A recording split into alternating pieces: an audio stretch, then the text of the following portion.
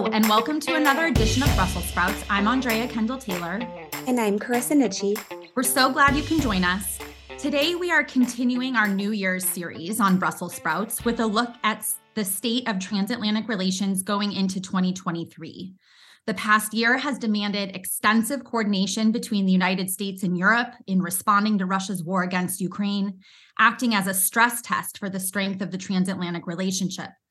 So far, unity has largely held as broad strategic agreement about the necessity of sanctions on Russia and military aid for Ukraine has outweighed periodic tactical disputes.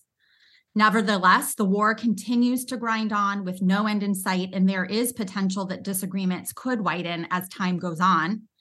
Adding to this are persistent tensions in the economic domain, most notably Europe's unhappiness with the Buy American provisions of the U.S. Inflation Reduction Act. Given these ongoing developments, what should we expect from transatlantic relations going forward? Today, we're discussing these issues through a German lens, and we're very pleased to have Wolfgang Ischinger and Sophia Besch on the podcast. Welcome to you both. Thank you. It's great to be back. Brief introductions. Wolfgang is the former chairman of the Munich Security Conference. He also previously served in the German government as state secretary and ambassador to the United States. And Sophia is a fellow in the Europe program at the Carnegie Endowment for International Peace, and her area of expertise is European defense policy.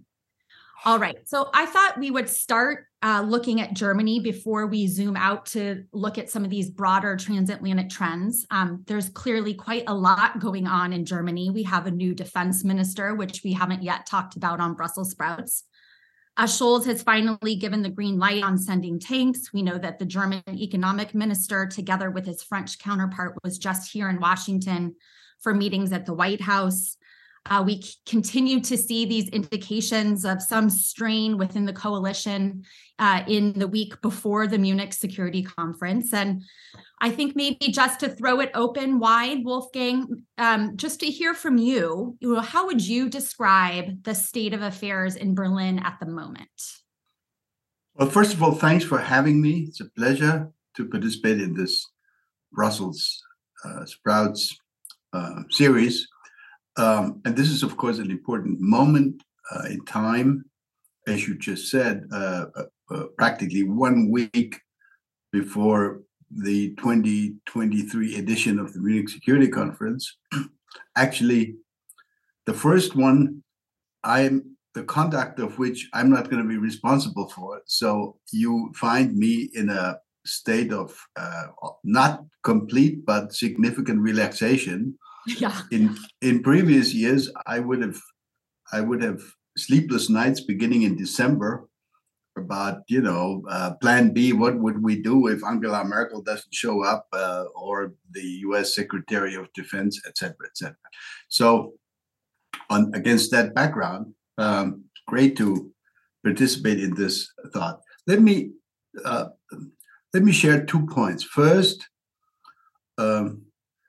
We had, as I think everybody knows, we had an almost historic speech by Chancellor Scholz a little less than a year ago, at the end of February, 3 or 4 days after the beginning of the Russian invasion, at the end of February. I think that was a very significant moment. And what I find almost more surprising is that the German voters, the political class, has largely, not completely, but largely accepted the premise that the past is the past, and we're now in the present, and we're moving into a future which is going to be very, very different from the past, because we are, in fact, in a state of war that's going on in the heart of Europe, something and involving a nuclear power, something that has previously not happened, at least not in my lifetime. So I think this is significant, especially against the background of a German mood, which has been developing over the last, I would say, almost 30 years, a mood that things are fine the way they are. an obsession almost with the status quo, the idea that now that Germany has been reunited, in 1990, what else is new? We don't need any further efforts. The world is great as it is. We're now only surrounded by friends. That was a sentence that I put myself into speeches of my ministers and chancellors when I was an active foreign diplomat, a foreign policy advisor. So against that background, this is really quite significant. That's point one. Point two, what I wanted to say, Germany has been forced, because of the past, to accept changes to essential elements of its foreign policy that exceed the changes that were forced upon other partner countries quite significantly. I mean, half of the fundamental dogmatic ideas of German foreign policy, like never will we export arms to areas of crisis or conflict, etc. It's just one example. The idea of long-term and practically permanent partnership with Russia, it's all gone up in flames. And in other words, we are looking at the need of almost total reorientation, revision, and redefinition of our foreign policy goals. So for Germany, this has been a tough year, in fact, and I am impressed. Leaving aside a few bumps in the road that, of course, always happen in these situations, I'm really quite impressed with the fact that largely, generally speaking, we've actually stayed on course. And even if you will argue, and I'm sure you would argue, that Germany has not shown a lot of leadership, that Germany has dragged its feet on certain types of weapons deliveries, etc., for Ukraine. At the end of the day, we've actually come around. And when you look at the hard facts, Germany's track record is actually not that bad at all in terms of total deliveries and economic help and financial aid and the mood of the population. The Germans, a majority of Germans, believes that we're doing the right thing in terms of sustaining the Ukrainian defense effort. So in other words, I think that generally speaking, under these extremely unusual and challenging conditions, Germany is in relatively good shape, especially now with the new defense minister who appears to know what to say at the right moment and not at the wrong moment, and to play the role that you would normally expect a defense minister of a major European country to play. So I'll stop here for the moment. Yeah, that's so helpful. I mean, your points are extremely well taken. I think sometimes we get caught up in the smaller bumps in the road, as you said, and we lose sight of these broader, just really significant changes that have taken place. And there with Germany, there is a story. A lot of people focus on a glass half empty kind of story, but there certainly is a glass half full kind of narrative about it too. So I think those points are really well taken. Sophia, I'll let you add anything. And if you want to say, there were a lot of questions certainly about the new defense minister and who he is and what that portends for the future of defense policy. Any insight you can give that sheds light on kind of what was behind that change and what it might signal moving forward? Sure. Thank you, Andrea. I was nodding along to a lot of what Wolfgang Ischinger was saying, because I do agree with that framing. I think it is important to keep in mind the magnitude of the paradigm shift that is happening, not just in German politics, but also in the German population. I think we have to address the fact that there hasn't been unequivocal support of what has happened since the Zeitenwende speech. I think partly that is because it sort of depends on what bar you apply here. If the bar is German defense policy, energy policy, Russia policy before the invasion, we have certainly come a very long way. If the bar is the new security situation in Europe, I think we can still improve.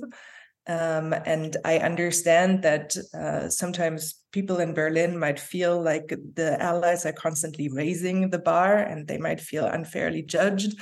I don't think we should see it that way. I think we should really focus on the needs of Ukraine and focus on the needs of frontline states and adjust accordingly, you know.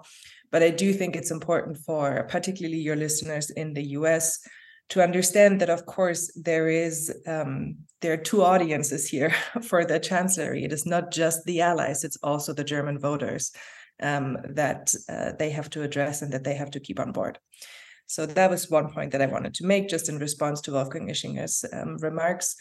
On Boris Pistorius, he's not been in office very long. I think it's fair to say that he had a pretty hard first couple days of work.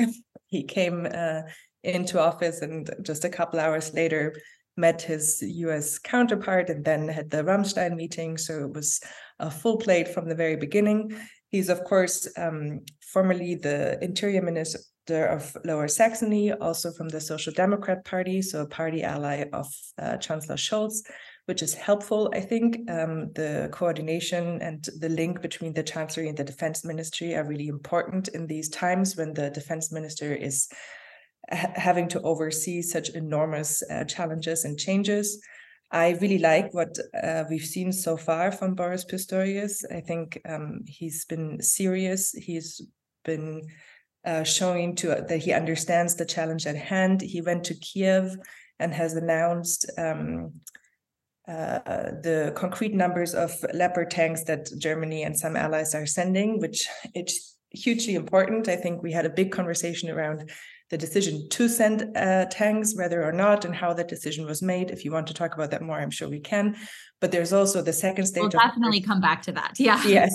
There's the second stage, of course, which is the actual supplying, and then the maintenance and the training and the logistics. And those are sort of the challenges that the defense minister is facing now. He has announced that Germany is sending 14 Leopard 2 tanks, and that Germany and partners, Denmark and the Netherlands in particular, are also sending Leopard 1A5 tanks, which is the older version. There's been concrete announcements, so I found that very encouraging.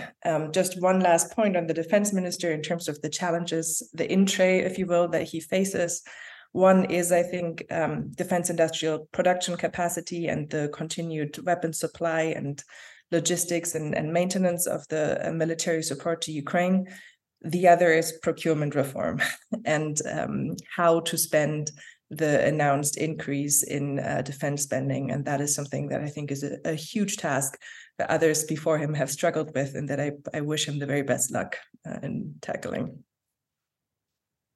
You've both pointed out this really transformational change that we've seen in Germany. But the Zeitenwende speech promised a lot of things in a very short amount of time. I'd be curious just to pull a little bit more on the Zeitenwende thread.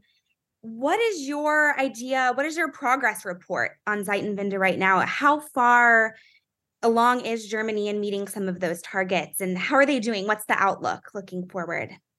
Let me start with, again, an almost philosophical observation.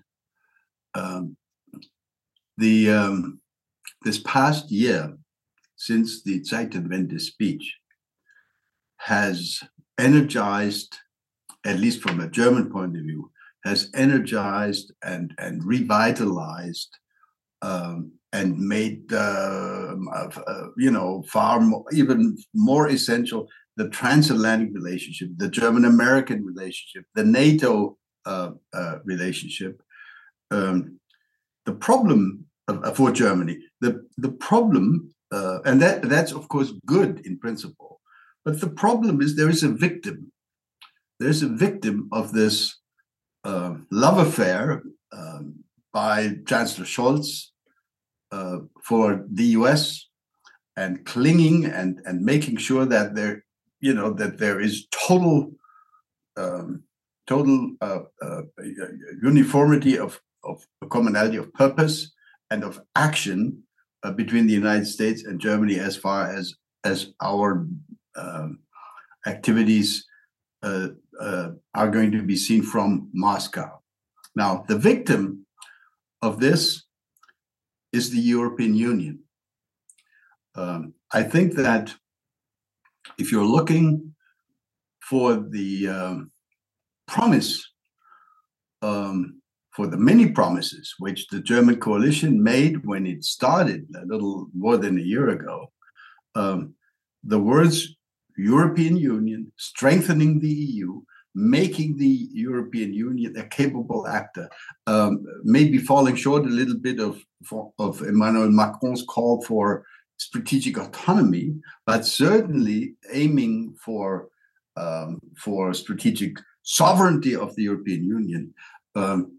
My take is that the Scholz government has done, generally speaking, the right thing in working with the US, but we have not done enough to advance the European cause.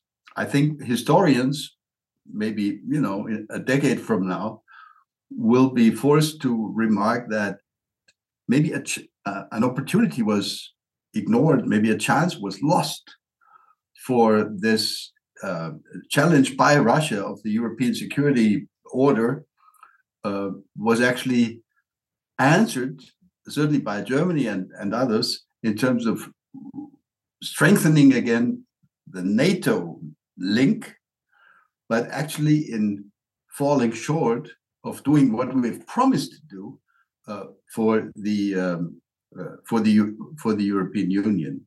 In fact, the entire Leopard tank debate is, at least from my point of view, a course of events which demonstrate that the only thing that mattered in the minds of the decision makers in the chancellery, in the German government, was how to make sure that we would be totally in step with Washington. Quote unquote, the Abrams M1 tank must be, delivered in parallel to the Leopard. We don't want to do this at all. Now, finally, why is this obsession with this adhesion to, with this involvement with the United States? I think it's important to understand, especially when I speak to Americans or to friends from the UK or to my French friends, it's important to understand that in the mind of Olaf Scholz, the fact that we are not a nuclear power and that they are a nuclear power, the Americans, the British, the French, they are a nuclear power, that plays a hugely important role. And I don't recall a moment in recent history where that difference has been more starkly highlighted than in these last couple of months. Olaf Scholz believes that if there is no direct coupling with the American nuclear guarantee, Germany would be defenseless, would be exposed to uncontrollable risks vis-a-vis Russia, and that, of course, unfortunately raises difficult questions regarding, for example, the existence of Article 42.7 of the European Union Treaty, the Lisbon Treaty. It raises questions about the German belief in the functionality, in the credibility, in the reliability of NATO and of Article 5. Olaf Scholz wanted an extra guarantee, a special, slap on the shoulder from the United States before he took the Leopard decision. That is not something that is helpful in our effort to make the European Union a stronger and more capable foreign policy and security and defense actor. And I think this particular aspect is going to be worth debating going forward, even beyond the current conflict and the current war in Ukraine. How are we going to define our own role, we as Europeans, going forward, if in fact we're going to have to deal with aggressive behavior by Russia, maybe also in the future more aggressive behavior by other major powers like China, etc. Is our dependence on the United States not only not being reduced by a stronger EU, but maybe even strengthened by these new challenges? And what does that mean for our belief in a future that would bring a European Union that can actually claim that it stands on its own feet? So I think that is one unresolved issue that we need in the German context, that we need to keep discussing going forward. Sophia, I want to hear your report, and certainly you can comment, but your report on the kind of the report card in the wake of the speech. But Wolfgang, one very quick follow-up question, because you're touching on this idea and something that was picked up in the press here in the United States, like Scholz's insistence that the U.S. send the Abrams reflected his fear that the United States wouldn't get involved if Russia were to retaliate. What do you think drives that? I don't know if it's a insecurity or I think it says something about the level of trust in the relationship. Like what is it? What drives that fear of Scholz? It's like even greater than the fear of escalation. It's this fear that the United States wouldn't be there, and he needed some more credible commitment that the United States was there. But what's driving that distrust, do you think? Well, or if you would frame it that way, maybe that's not. Yeah, I mean, one element of that is German angst. Remember, Germans were more fearful of 30 or 40 years ago of the fallout of Chernobyl when that nuclear power plant blew up in Ukraine. Germans reacted in panic. Angela Merkel herself reacted in panic, along with a majority of German voters, after the Fukushima incident. I mean, Japan kept doing what they were doing and didn't get rid of their existing nuclear reactors at all. Germany took a 180-degree turn and abandoned civilian nuclear power. That was driven by angst, by the worry that this is something that we are not going to be able to control. And the fact that we happen to be, and we believe that it's the right thing for Germany to stick to its non-nuclear role. We have committed ourselves twice, for the second time, in the Treaty on German Unity in 1990, the 2+4 treaty. We've committed ourselves to remaining a non-nuclear power, and I personally strongly believe that that was the right thing, and needs to be the right thing. We need to be in favor of more, not less, non-proliferation around the world, and we need to be a strong defender of nuclear non-proliferation as a major economic power that does not believe in having nuclear weapons. But it does create, in my view at least, I'm of course not the personal psychiatrist of Olaf Scholz, but it does create in the minds of German decision makers the sense of greater vulnerability compared to our classic partners. And if our classic partners are the French, the British, and the Americans, we find, they can have a discussion with Vladimir and can say, look, think twice before you talk to us about threatening us with nuclear weapons, because we have these weapons also. And there is sufficient deterrent capability. We don't have that. And I think that is, given the fact that Olaf Scholz is a new chancellor, he's been only in this job for a year, he wants to make sure that history will Germans and German history will not judge him to be a chancellor who took unnecessary risks and drove Germany into a military conflict for the first time since World War II. I think, from my point of view, that's an understandable concern. I think it's the right concern a chancellor should have. I'm not so sure I share his reaction and I share his recipe of how to deal with it. I would have thought that he should have simply said, we have NATO, we have Article 5, we have the United States, we have American troops actually in Western Europe. We have a reaffirmation by America of its commitment to Europe.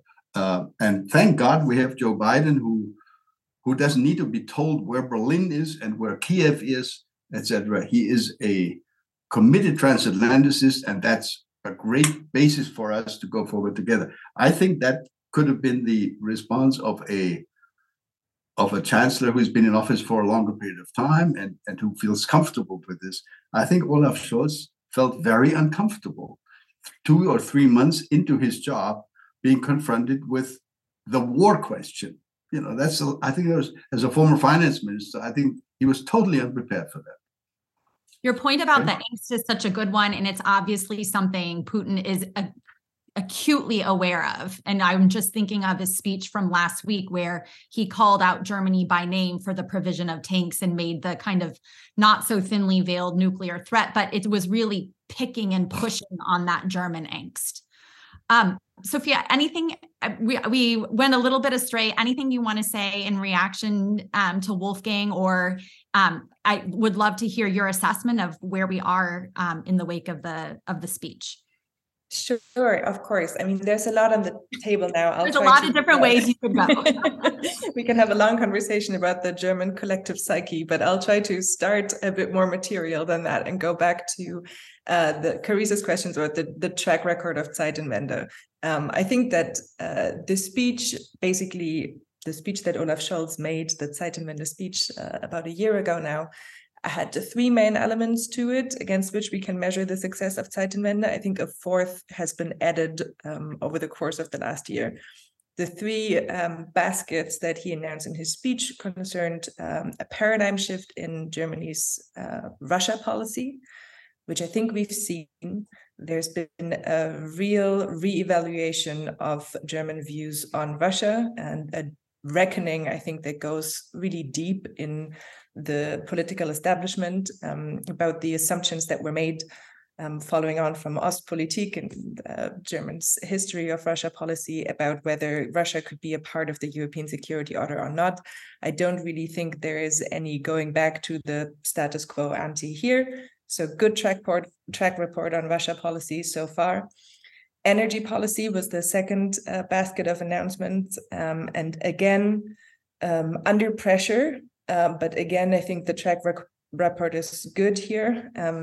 Germany was heavily dependent on Russian fossil fuels, and it has become independent of them over the course of the last year, which again, I think is a major achievement. The third thread of the Zeitenwende speech was defense policy announcements. And in that were an increase of the defense budget to reach 2% year by year, the announcement of the special fund, the 100 billion in order to do that, announcements on arms exports, which Wolfgang has touched on already, and then the announcement to fulfill our pledges within NATO, which Germany is also working on doing.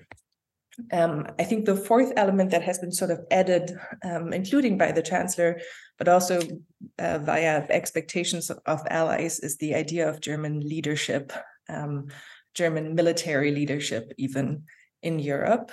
And here, the track record is a bit more mixed. I think partly there are material reasons here, because on defense policy, there's a real difficulty, for example, spending the money. There are real procurement issues when it comes to filling up German defense capability gaps. And there are, to be honest, questions over whether it will be able to fulfill the greater role in NATO and in the EU that it has promised to achieve long term. And then I think there are questions over what does German leadership look like, right? And it's a question that many people in Berlin are currently asking, because we are writing our first national security strategy, because it's something that our allies will often bring up, this idea of German leadership. And one answer that I think the Chancellery has found is the idea of what the Chancellor calls Zusammenführen, which means basically leading together, but also forging alliances, right? Germany as a leader from the middle, if you want that idea. And, you know, you could say that this is what Berlin is doing. It certainly has forged an alliance with Washington over the tank debate. It is also right now, and I think the jury is still out on whether it is forging sustainable alliances when it comes to tank deliveries. But, and this is where I want to respond to what Wolfgang Ischinger said, there are questions over whether it is forging proactively alliances in Europe and is really doing that in the sense that some of us would hope that Berlin would be doing it right now. And when you ask the Chancellor about that, and I'm always very interested when he is asked about these ideas of European sovereignty, European autonomy, because the coalition treaty that this coalition and government signed is, firmly committed to the EU, to Europe that is more able to act. But from what I understand from the Chancellor's remarks, for him, there's a sense of transatlanticism now, Europe tomorrow, or maybe the day after tomorrow, right? And of course, that is rooted in reality and a military capability reality. Europe currently is not able to lead militarily or even politically, as we've seen in the war over the course of the last year. The US had to take on a really strong disciplining role, I think, in organizing the European response, militarily and politically. But the problem that I see is, of course, that if you want European sovereignty tomorrow, you have to make decisions today in order to make that happen. And those are decisions that are related to building trust in Europe as a collective that is able to act, possibly independently, because, Wolfgang has mentioned Joe Biden is a committed transatlanticist. He might be the last committed transatlanticist for a little while. Generational change is coming in US politics. It's not just the shift to the Indo-Pacific. It is something that Europeans cannot rely in long term, that the US will take such a strong role in European affairs. So there's the question of trust. There's also the very real question of procurement decisions that are made right now, right? European defense capabilities, whether we want to rely on buying off the shelf from the US or whether we want to invest in a stronger European defense industrial base. And this is where I really see, and I want to end on this, the role of the EU.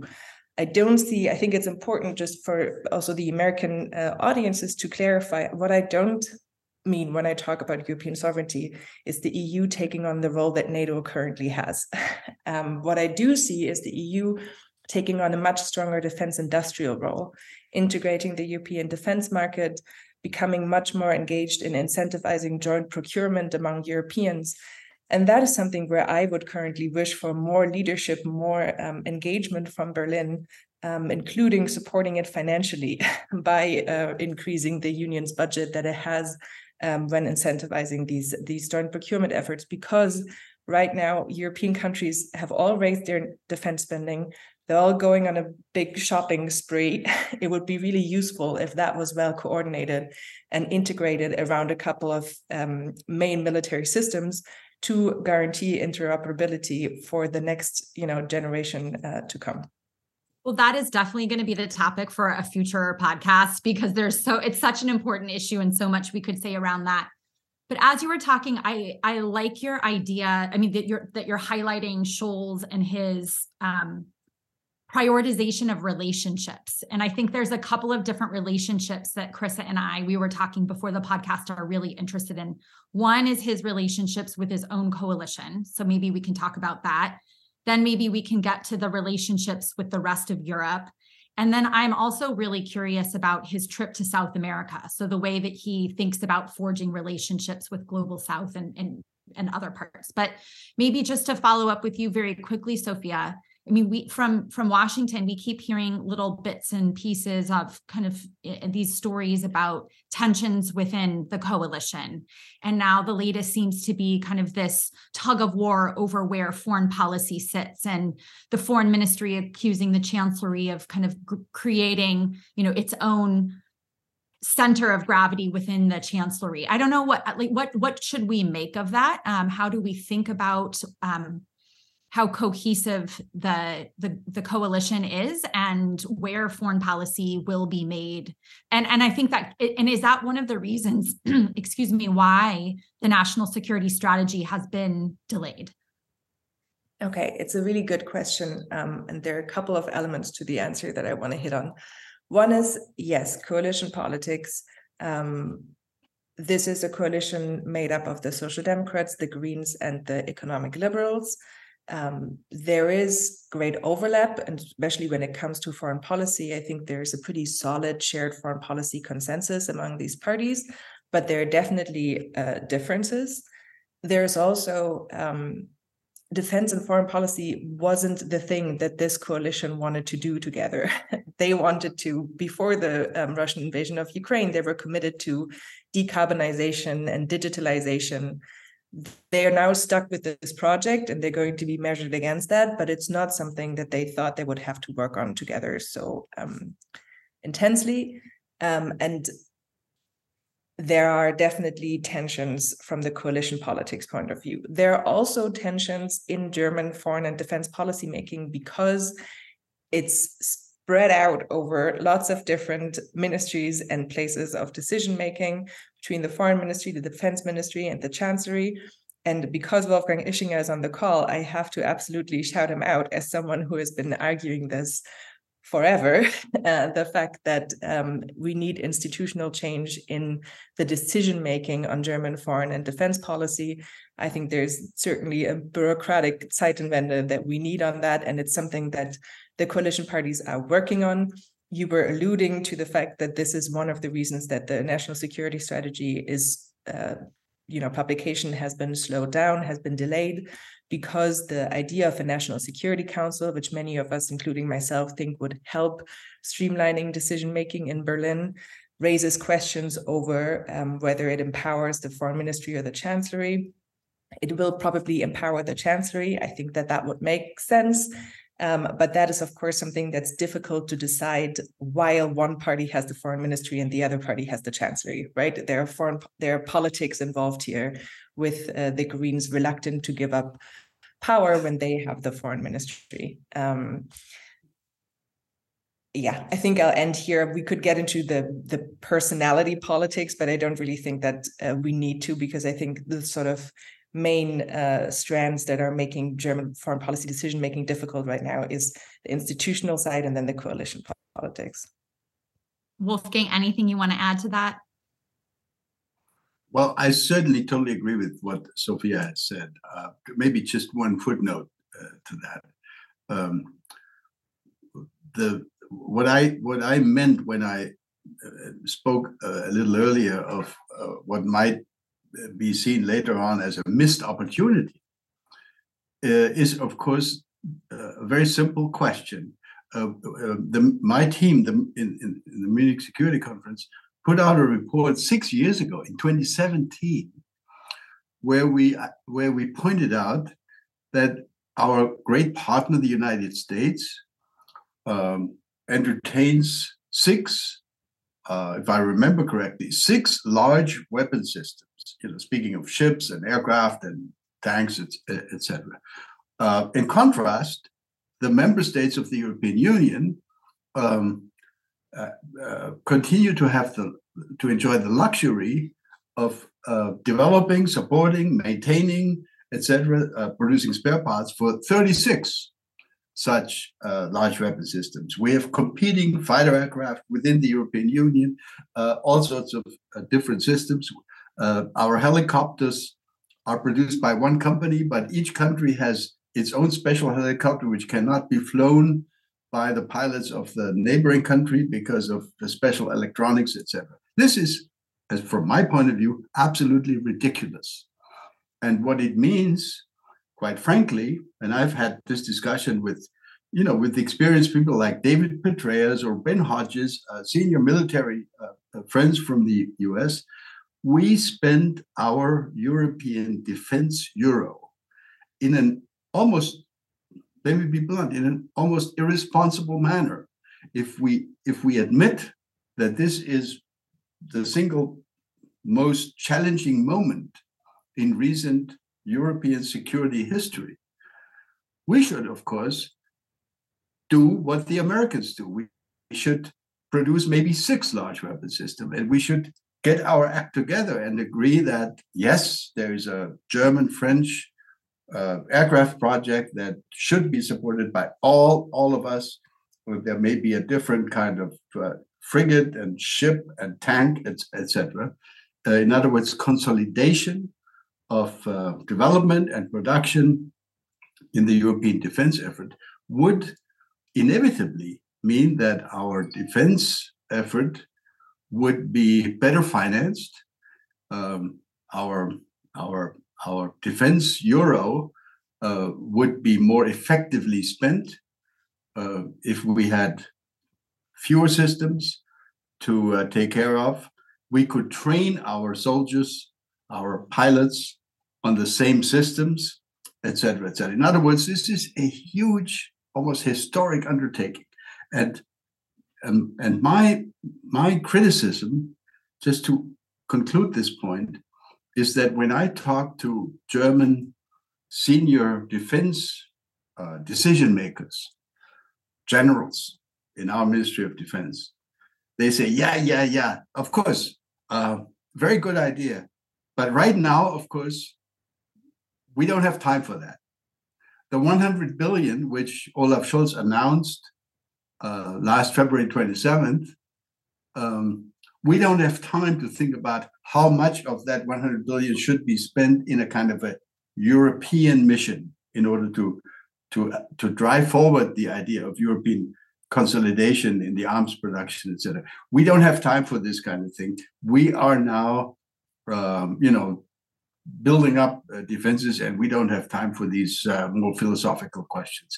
I think that's totally wrong. I think we're missing an opportunity, and that would be one of the points of criticism that I would have going forward. I think we need to return, the German government needs to return with France and others to seriously consider that this is the one and only chance we'll have probably in our lifetime to get our act together in a more meaningful way, in order not to build a European NATO, as Sophia said. I totally agree with her, but in order to make sure that we'll be over time a more respectable partner for the United States, that even people like Donald Trump would look at as an asset and not as a liability. I have a question about broader dynamics in Europe. So one notion that's been hotly contested during this conflict is whether the center of gravity in Europe is shifting from Paris and Berlin, shifting west to east, to Warsaw, to the Baltic nations. I'd love to hear your reflections. Do you think that that's the case? Is this, should we be sounding the death knell for the Franco-German engine in the EU? How are you thinking about this balance of power within Europe itself right now in this moment?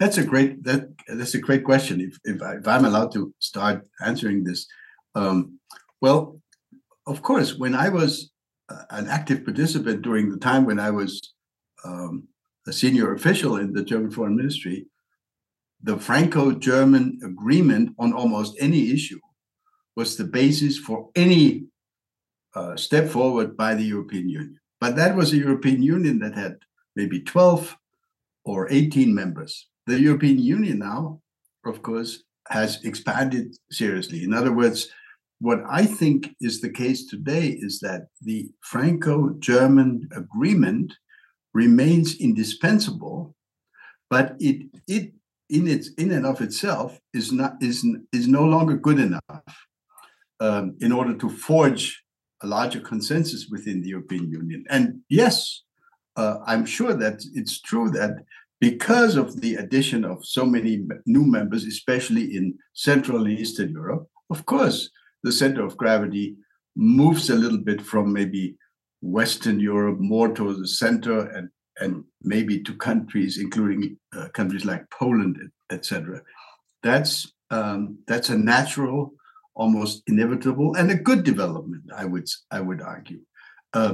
In other words, we continue to need Franco-German agreement, but we desperately need to have a decision-making core or a initiatives-making core that includes more than just Germany and France, that should include Poland. The problem is that with Poland at the moment, we have all sorts of difficulties between Brussels and Poland because of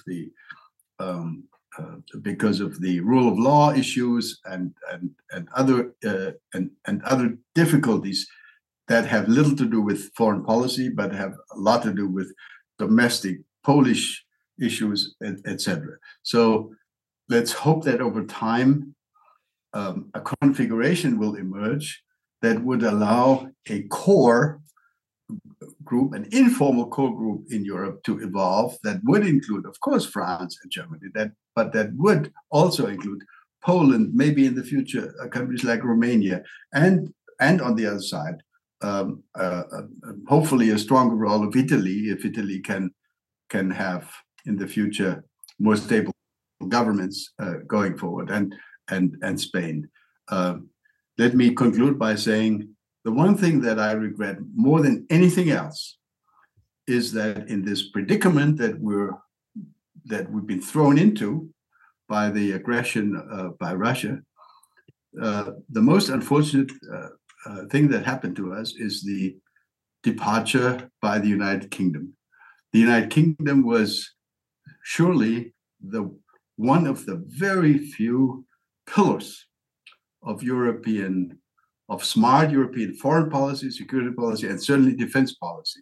And the fact that the UK has left the EU has left a deep, deep hole that we find very difficult to fill. Sophia, you want to add to that? Yeah, maybe, because I think it's an interesting question, this question of whether the center of gravity is shifting. And I certainly agree with Wolfgang Ischinger on the moral imperative of forging broader European leadership alliances. I'm not so sure if materially we're there. I do think that the Central and Eastern European member states have certainly exerted moral leadership, rhetorical leadership, and agenda setting power when it comes to the issue of the war in Ukraine.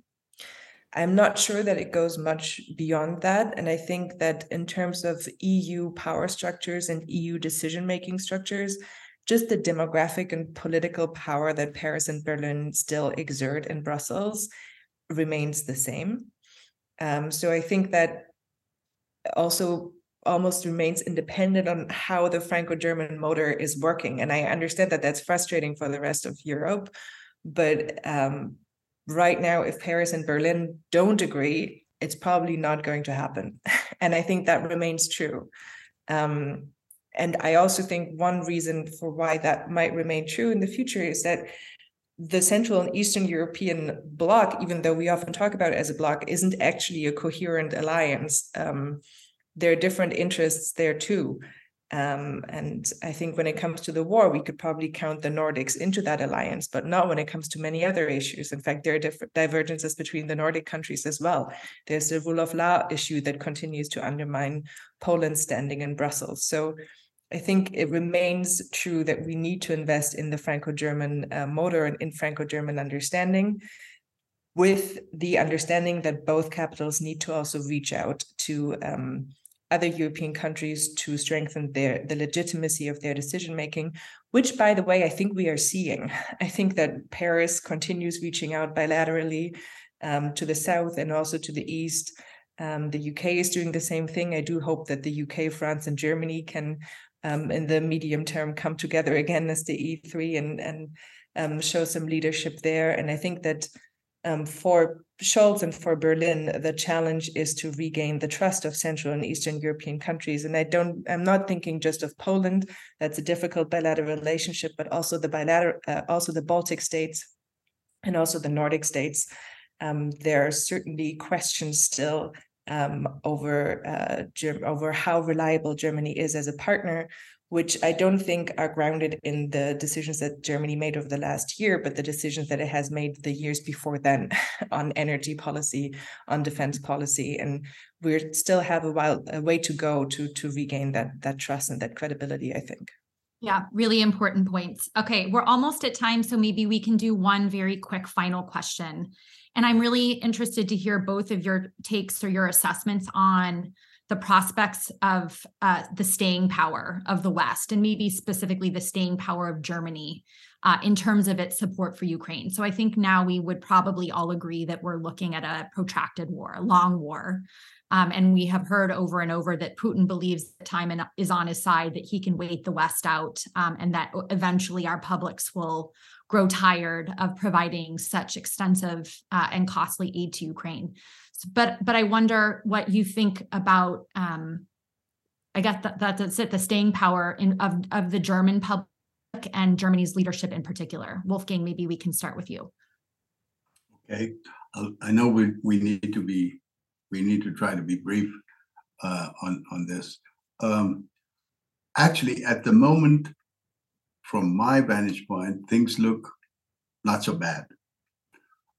There is no major force in the German Bundestag, for example, which opposes the continued financial, economic, political, and military support for Ukraine. That's good. Actually, when I look at my friends, what's going on in Washington, I note that there are significant, still minority, but significant forces that raise questions about the wisdom of this wide-ranging support. We don't have that in Germany as of today. How will this evolve going forward? I think that's the core of your question.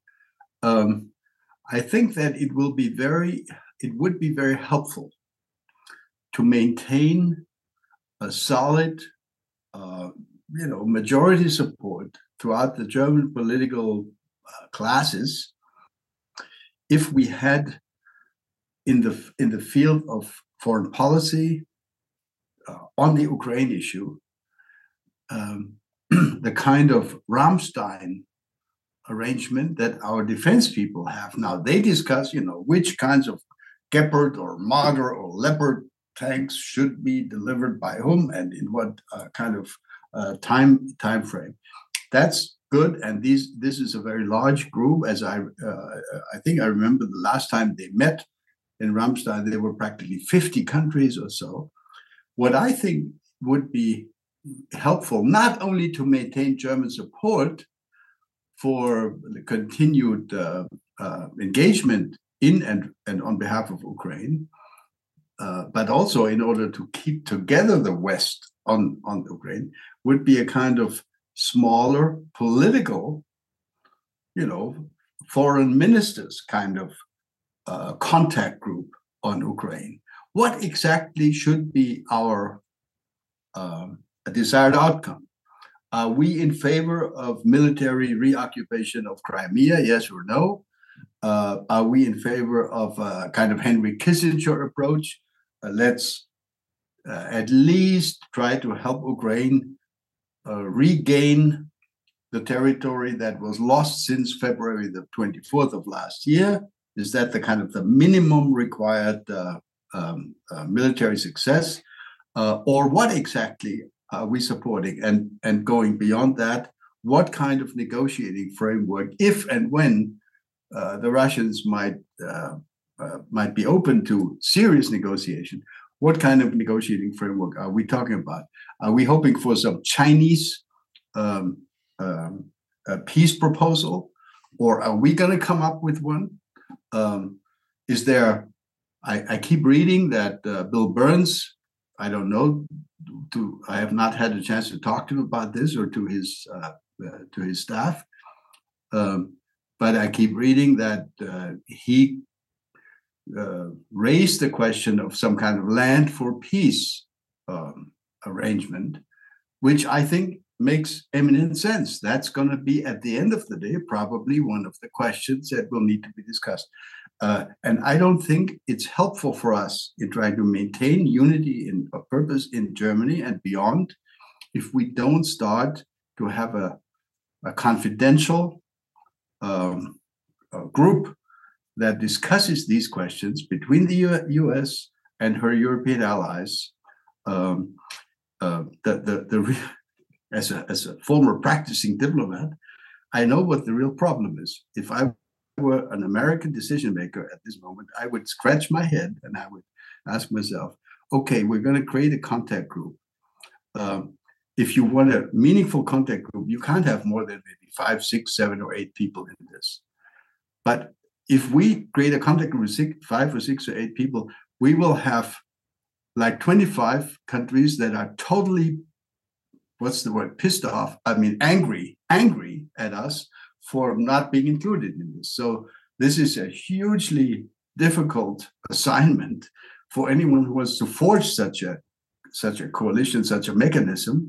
But I think it needs to happen sooner or later, and it would help keep us in line together, the Germans, but also many others among our partners. Yeah, Thanks. important point. Yeah, a political equivalent of the Ramstein format. Sophia, what are you? It's a same question, but just to add, what are the biggest risks that you see to the staying power of the West? What are you most worried about? What are the big barriers, the roadblocks? What are you watching? Okay, good question. So I think another way to frame that would be to ask, how do we measure solidarity, right? How do we measure the staying power of the West? One is, I think, the continued commitment to sanctions, which I'm currently not worried about. The continued commitment to arms deliveries, which I'm also currently not worried about. The continued cohesion of the transatlantic alliance is a bit more difficult to measure. To me, the big risk factor here is probably the next US election, if we're being honest, because the transatlantic alliance currently is so much dominated by the US leadership. There are also other countries like Turkey or Poland that are undermining transatlantic cohesion right now, but to me, the US election is the one that I watch the most. And then maybe just to end on this, Wolfgang made excellent points on the war and concrete commitment of the West to the war. I think when we think one step ahead, what I would wish for is that we start thinking a bit more long-term in terms of Western support to Ukraine and other frontline states that will have to continue even if and when the war ends, right? And that means continued investment in our, and I'm sorry to keep banging on about this, but in our defense industrial production capacity, in our armed forces, and in the integration of European frontline states into our political alliances. And that, to me, is the next hurdle and the next bar that the Western alliance will have to take. No, it's such an important point. I think that's the thing I worry about the most is the state of the defense industrial base, our ability to sustain the weapons that Ukraine needs to fulfill our own stocks. So I think that is definitely we're going to put that on a list of the next topic for our podcast, because we definitely need to dig into that and whether or not the defense industries are springing into action or not. And if not, why not? And how do we create the conditions to be able to sustain this? Because it's also an important signal to Putin, right? I guess if you're looking at this from his perspective and he believes that he can outlast us, he needs like these very credible commitments and not us just sending things from existing stocks, right? Things off the shelf. That's, it's obviously important, but he needs to see credibly that we intend to stay in this for the long haul as well. And I think that's the only real way that we can shape his calculus. But we've gone very, very long, but we've also raised a number of issues for us to delve into on future episodes. So thank you so much to both of you for joining us, and hopefully we'll get a chance to do it again at some point. But thank you, Wolfgang. Thank you, Sophia. Thank you. That was great. Thank you very much. Thank you. That was great. Thank you all. Thanks. Thank you for listening to another episode of Brussels Sprouts, brought to you by the Transatlantic Security Team at the Center for a New American Security. You can find all of our previous episodes wherever you get your podcasts. And please remember to rate and review Brussels sprouts so that new listeners are able to find the show.